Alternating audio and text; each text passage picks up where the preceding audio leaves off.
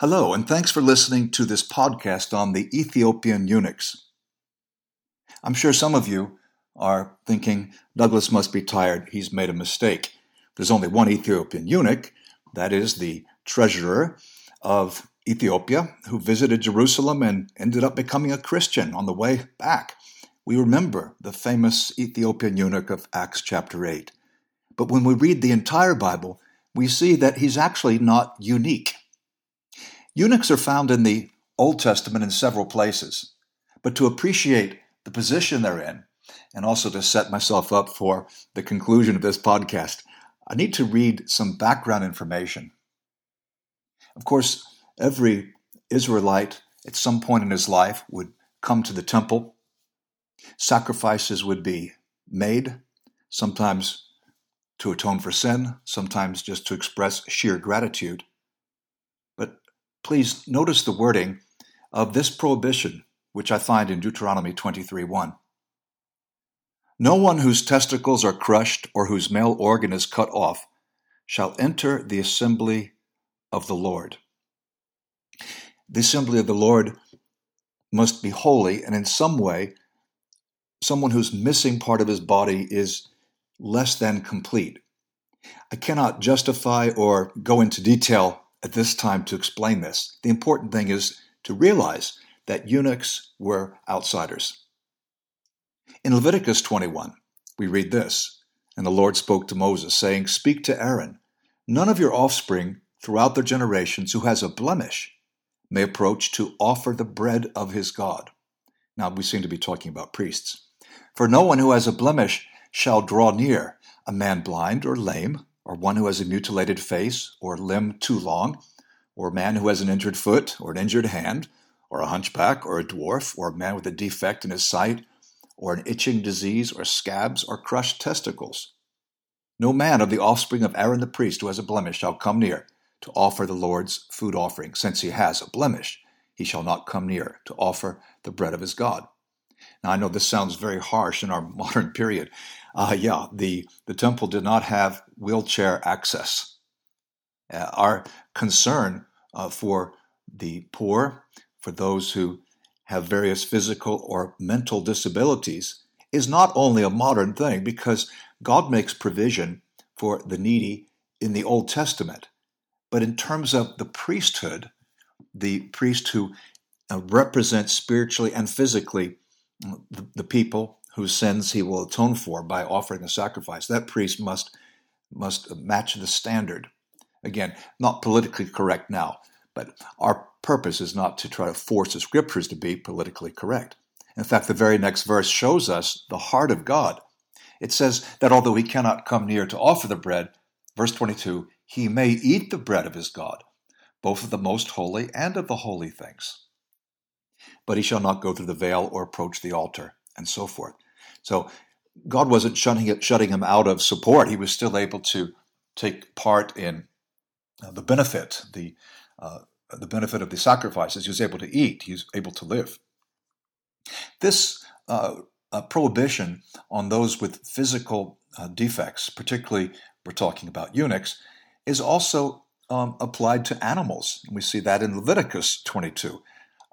Animals with any kind of blemish are unfit for offering as a sacrifice.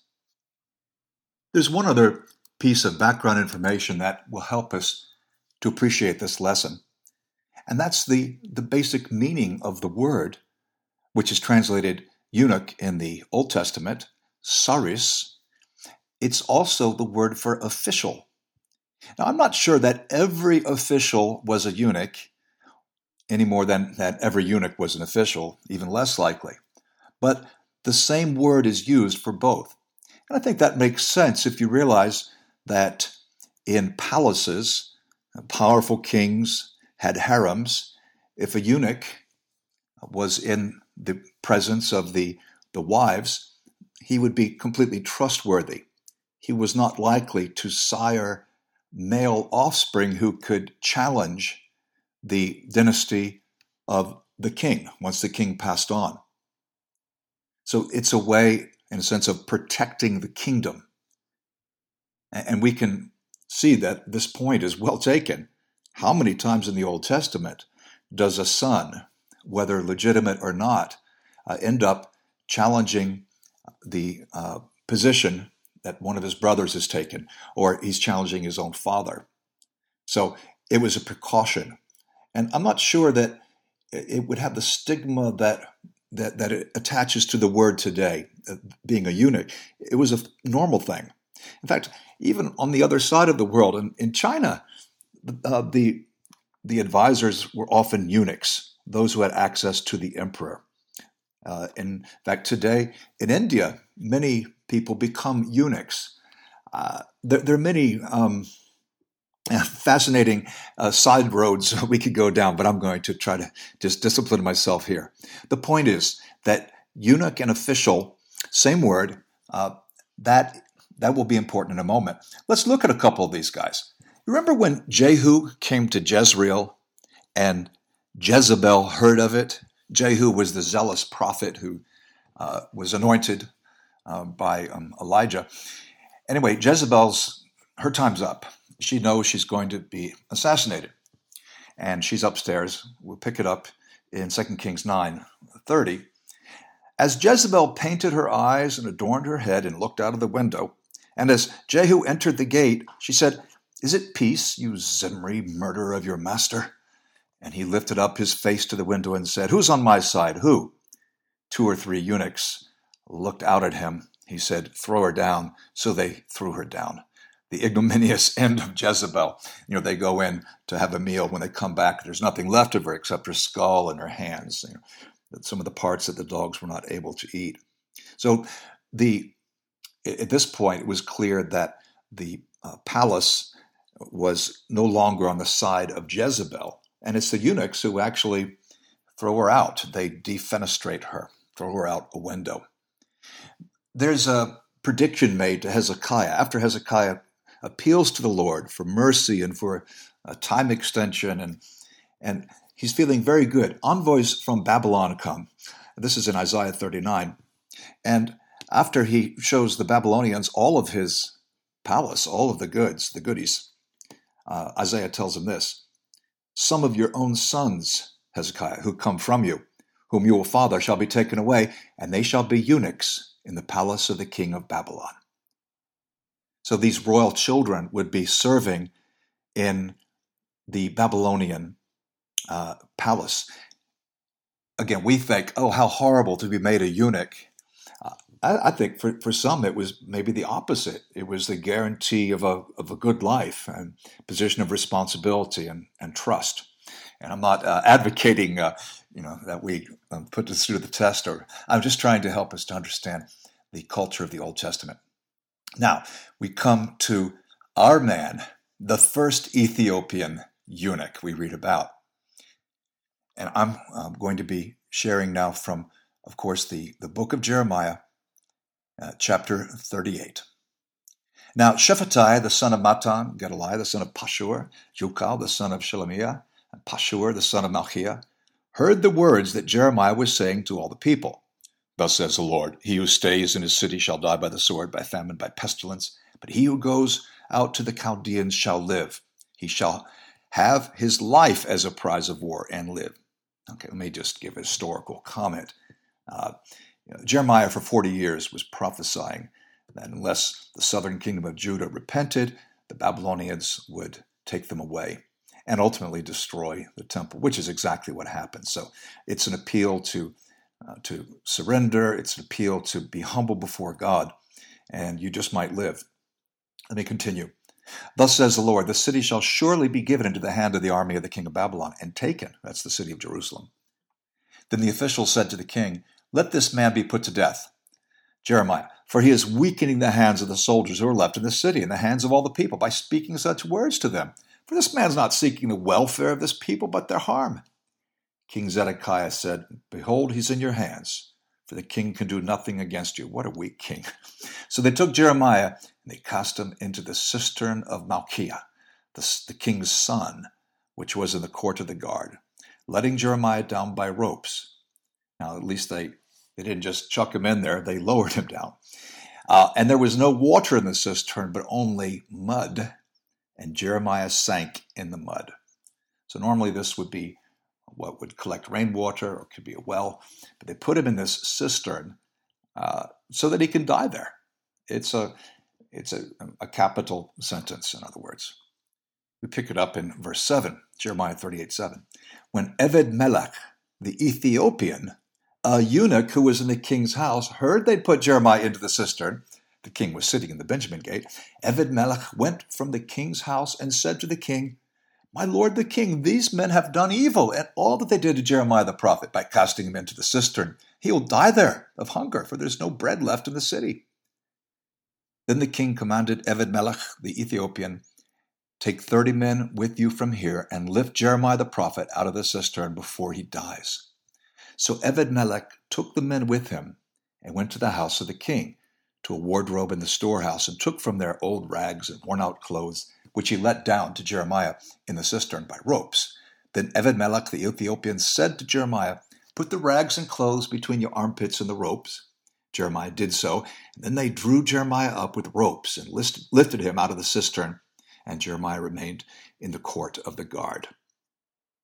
Well, it says explicitly, this man, Eved-Melech, which is Hebrew for servant of the king, again, showing his position at court, he's an Ethiopian, and because of his important position, not surprisingly, as Cyrus, he is a eunuch. And he's indignant and truly concerned that Jeremiah is speaking the truth, and he's been unfairly thrown into the cistern, and he persuades this kind of anemic king to do something about it. And he does secure his support, and it takes 30 men. I mean, the cistern fights back. When someone's sunk in mud, it takes a lot of force to remove them. Now, we see some other eunuchs, for example, in the book of Esther, in many places. Even Daniel, some scholars would say that Daniel and his 3 friends who were taken to Babylon to serve were eunuchs, were made eunuchs. So you can't prove that, but it would not at all be surprising. So much for the Old Testament eunuchs. We've read first that they were forbidden to offer sacrifices as priests. They had to stay outside the assembly of the Lord, so in a sense they're outsiders. But it's not all shame. There's an honor. Being a Cyrus, an official at court, serving a king as a eunuch, as an official, was quite a career path.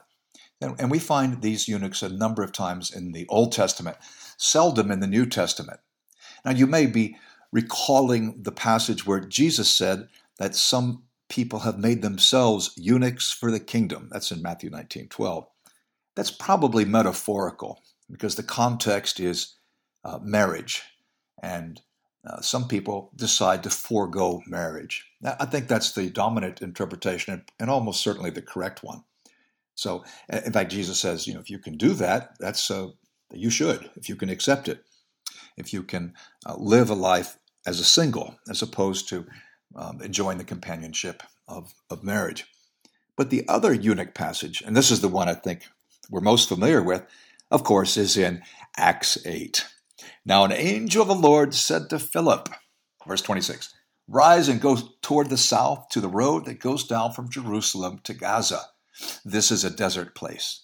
And he rose and went. Okay, so Philip is going away from Jerusalem to Gaza. When it says it's a desert place, it is dry, but it's more that it's deserted. There aren't many people around there.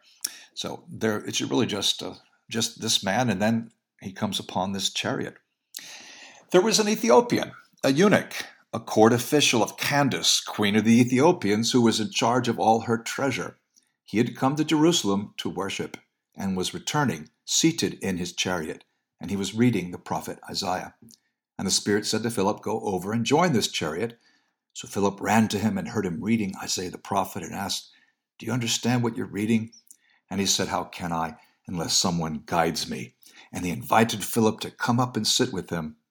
And, of course, Philip explains the scriptures, preaches the good news, and as they're continuing along the way, the Ethiopian shouts out to the chariot driver to stop the chariot, and he wants to be baptized. What prevents me from being baptized? He and Philip, both of them, go into the water. He's baptized. He comes out. He's filled with joy. And there you go. It's a great passage. Once again, we have a palace official. There was a series of queens of Ethiopia named Kandake. It's rendered Candace here. That can confuse people a bit because it's not her personal name. It's more her position. It's kind of like Caesar. So you had Julius Caesar and then his nephew Octavian, who becomes Augustus, and then all the other Caesars, or Kaiser in the original. And so Kaiser, it could become a name. Today, some men are named Caesar. Sometimes people name their dog Caesar. But it's more of a position. It's not so much a personal name. Same with the Kandakes, the Candaces of Ethiopia. And this man is entrusted with the treasure. So I don't know if you would call him Minister of the Treasury, Chancellor of the Exchequer, but whatever he is, he's respected. And there's a large Jewish community in Ethiopia, always has been, and that's probably how he knows that you're supposed to go to Jerusalem 3 times a year to observe Passover, Pentecost, and Tabernacles. And so this man has gone, and he's returning. Of course, it's possible he just made an independent business trip. I guess I can't prove it one way or the other, but if he's like me, he would try to double things up. And look at what a heart he has. He's reading, he's humble, he's asked questions, he accepts the input, and of course he becomes a Christian. There is one other reference to him, but it's not in a valid work. It's a Gnostic, it's a heretical document from the very end of the 2nd century, where this man is called Simeon Bacchus. They even give a name to the Ethiopian. That's a common characteristic of these kind of spurious documents that are made up later. They like to fill in details and give names. Well, first, I'd like us to look at the parallels between the 2 Ethiopian eunuchs of the Bible, and then I want us to learn something about God. The parallels are simple. Both are Ethiopians. Both are eunuchs.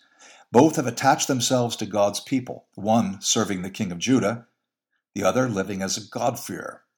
That's the technical term for a Gentile who's attracted to Judaism and who observes Torah, at least partially.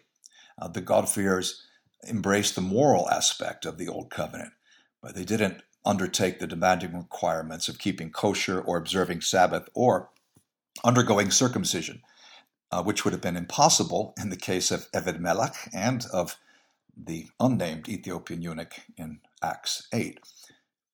Both are Ethiopians, both are eunuchs, both had attached themselves to God's people, both came into contact with a man of God, a man with a message. Now, in one case, it's Jeremiah, in another, Philip. Both are responsive to the message of God. Eved-Melech realized Jeremiah was both innocent and one who spoke the truth from God. His more famous New Testament counterpart welcomed the assistance and guidance of Philip. And one more similarity, both acted with urgency. Eved-Melech took the 30 men plus the necessary accessories for bringing people out of muddy cisterns, and he saves Jeremiah's life. Candace's treasurer gave the order for his chariot to stop so that he could be baptized right then, right there. Both acted with urgency. So what's going on? What's really the point here? What are we learning about God? And for it to become clearest, it's important to go back to the Old Testament and particularly to some of the beautiful prophecies of the prophet Isaiah. And this is in Isaiah chapter 56. This is a chapter where there's judgment on unfaithful Israel, especially its leaders, and yet there's an open door for foreigners and eunuchs and others who were excluded from covenant blessings. Let me read a bit. Thus says the Lord, keep justice and do righteousness, for soon my salvation will come and my righteousness be revealed. Blessed is the man who does this, and the Son of Man who holds it fast, who keeps the Sabbath, not profaning it, who keeps his hand from doing any evil. Let not the foreigner who has joined himself to the Lord say, the Lord will surely separate me from his people. And let not the eunuch say, behold, I'm a dry tree. That's referring to his inability to have offspring. For thus says the Lord, To the eunuchs who keep my Sabbaths, who choose the things that please me and hold fast my covenant, I will give in my house and within my walls a monument and a name, better than sons and daughters. I will give them an everlasting name that shall not be cut off. Oh, I need to keep reading, but I just noticed something. In 56:5, he's speaking of these persons who would have been excluded, outsiders, who are now going to be welcome. But it says he'll give them a monument and a name. A monument and a name. Yad Vashem, a monument and a name. That's the huge campus. It's an outdoor, it's multi-building memorial to the Jewish Holocaust in Jerusalem. Extremely moving. And it's named after this verse, monument and a name. But let me keep going. And the foreigners who join themselves to the Lord, to minister to him, to love the name of the Lord, and to be his servants.